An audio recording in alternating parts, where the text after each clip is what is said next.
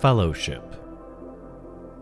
If you recognize your sin, if you recognize your need for love and guidance, if you recognize that your life is missing the joy and abundance that Jesus is offering, then accept his invitation and take a seat at the table to eat, drink, and have fellowship with him.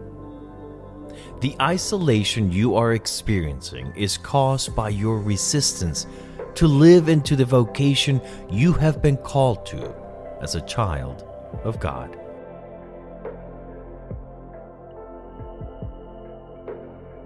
Advent Word is a ministry of lifelong learning of Virginia Theological Seminary, and this podcast is sponsored by Forward Movement. Today's meditation was written by Jim Woodrum and read by Lorenzo Labrija. Background music provided by Dan Hennig.